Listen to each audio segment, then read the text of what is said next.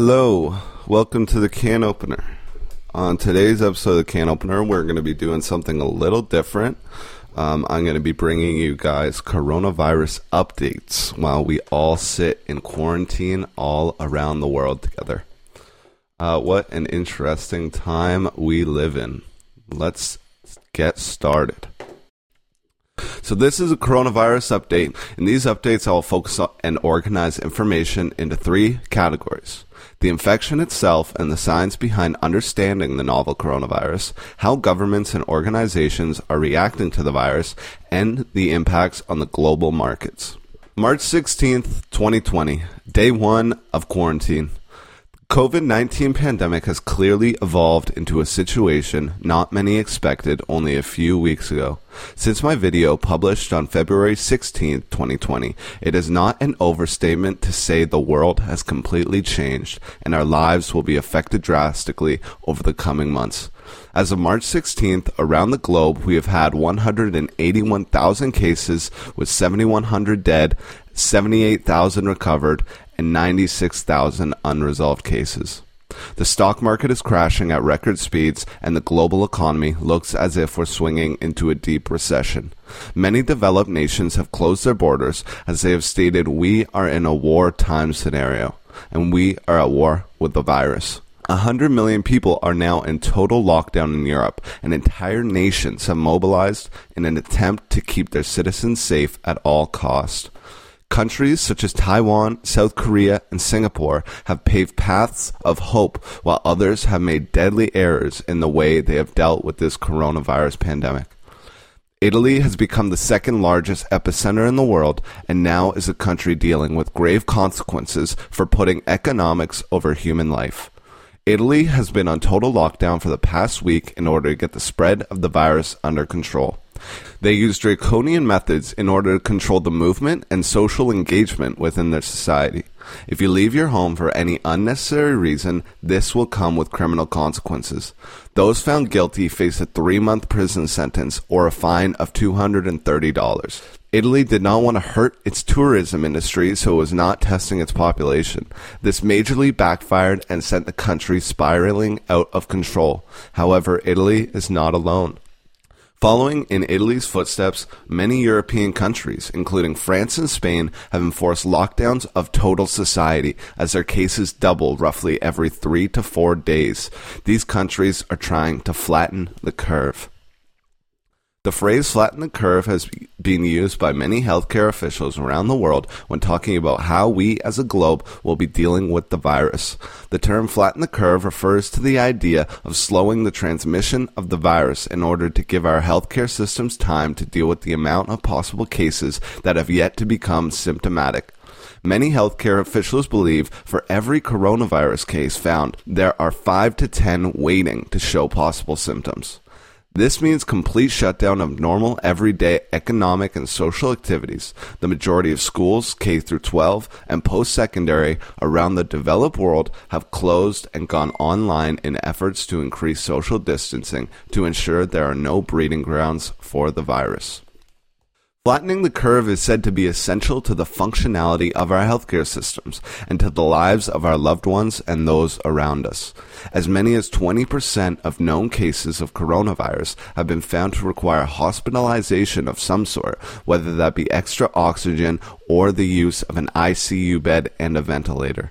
All of the developed countries with very high standards of medical infrastructure and procedures fall short massively of having enough personal protective equipment, machinery, and personnel to deal with such large swaths of the population who become seriously ill from this disease.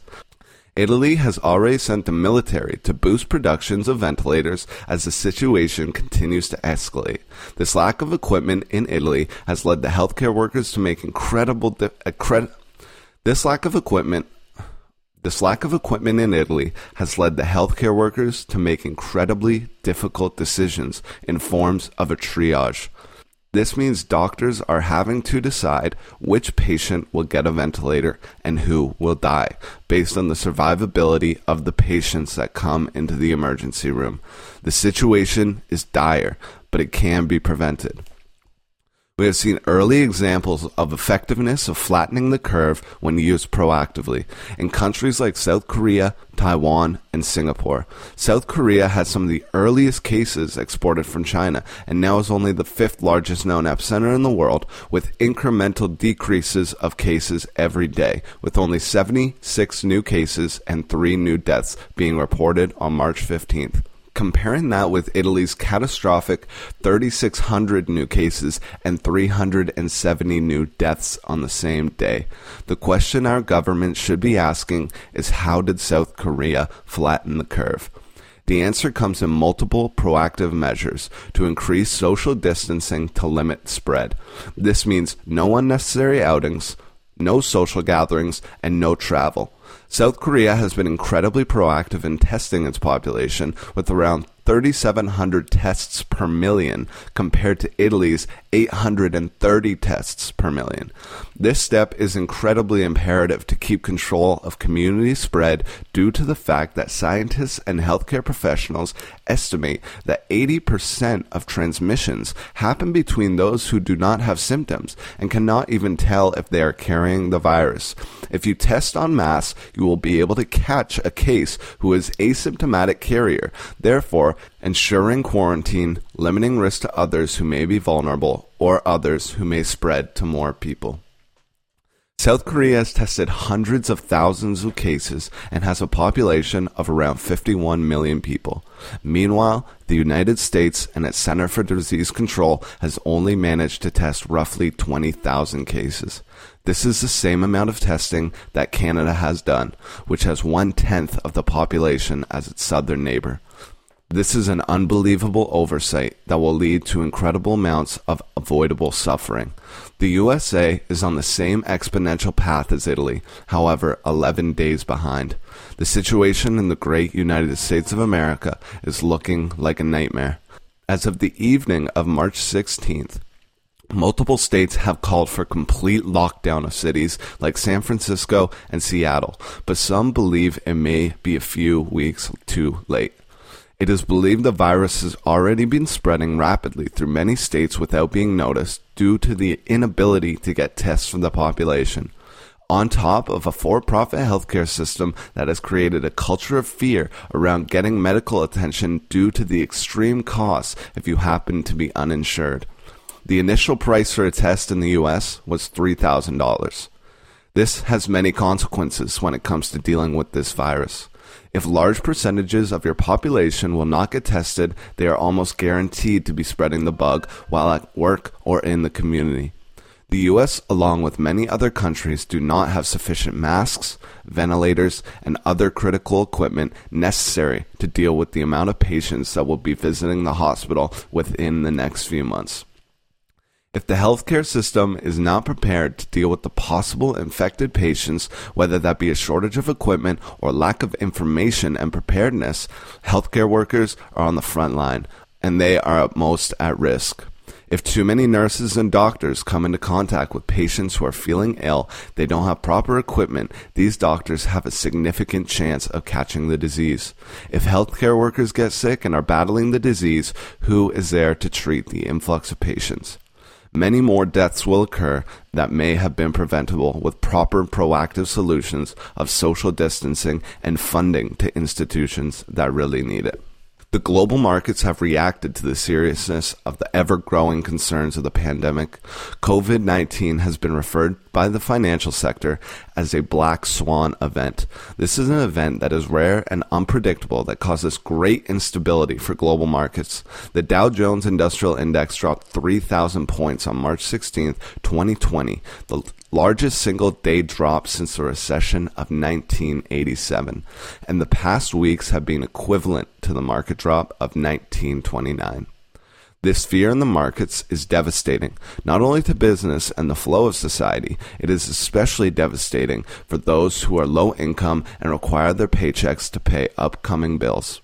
As of now, most of us living in the Western world most likely know someone who has already been laid off due to this pandemic. There will be more job losses to come, and the question is, how do we deal with the average person having to buy groceries, pay rent, and in the United States' case, pay their possible healthcare needs? pay for their possible healthcare needs. The economic situation is dire, and we'll need drastic measures to deal with the impacts to ensure order is maintained among the 99% who rely on weekly or bi-weekly paychecks to keep afloat. Many countries and jurisdictions have taken progressive steps toward alleviating financial stress on their population. Italy has ensured that mortgage payments and other utility bills are going to be covered by the government to ensure the middle and lower classes do not crumble. In Quebec, Canada, the government is offering a universal basic income to those who cannot work of around $550 a week to put families through these uncertain times. Central banks around the world have cut interest rates to all-time lows in hopes to soften the economic impact, and the Fed has begun quantitative easing and has begun buying treasuries. However, the fear of this situation is of such seriousness that the market did not budge and continued to move lower. Goldman Sachs, one of the largest investment banks in America, has painted bleak pictures for the future of the USA. The bank, in a conference call with major investors, has predicted over 50% of Americans will be infected with a mortality rate of 2%, totaling up to roughly 3 million deaths in the US alone. These numbers are dramatic and devastating, and may shape up to be one of the greatest tragedies of our lifetimes. In Canada, where I am located, major steps are being taken to prevent community spread. Justin Trudeau has stopped foreigners who are not permanent residents or citizens coming from all countries, excluding the USA. This exclusion is due to the economic entwinement of the two countries and will most likely be changed very soon due to the circumstances within the U.S. Toronto, the largest city in Canada, has told bars, restaurants, and non-essential businesses to close to prevent further community spread as hospitals prepare for large influx of patients. Major cities like Ottawa and Hamilton have learned from South Korea and adopted drive-through testing for those who feel they may have the disease to limit the spread within hospitals and medical clinics. Testing has ramped up, and we are unfortunately only getting started. We should be afraid, but we should not panic. We as a world must fight this war together, do everything in our power to help the vulnerable, and help society move through these uncertain times. Pay attention, wash your hands, don't go outside unless absolutely necessary, and call your loved ones. Here's a quote from a random Redditor. It said, "Our grandparents were sent to war, but we must sit on our couch." Thanks for listening, and stay safe.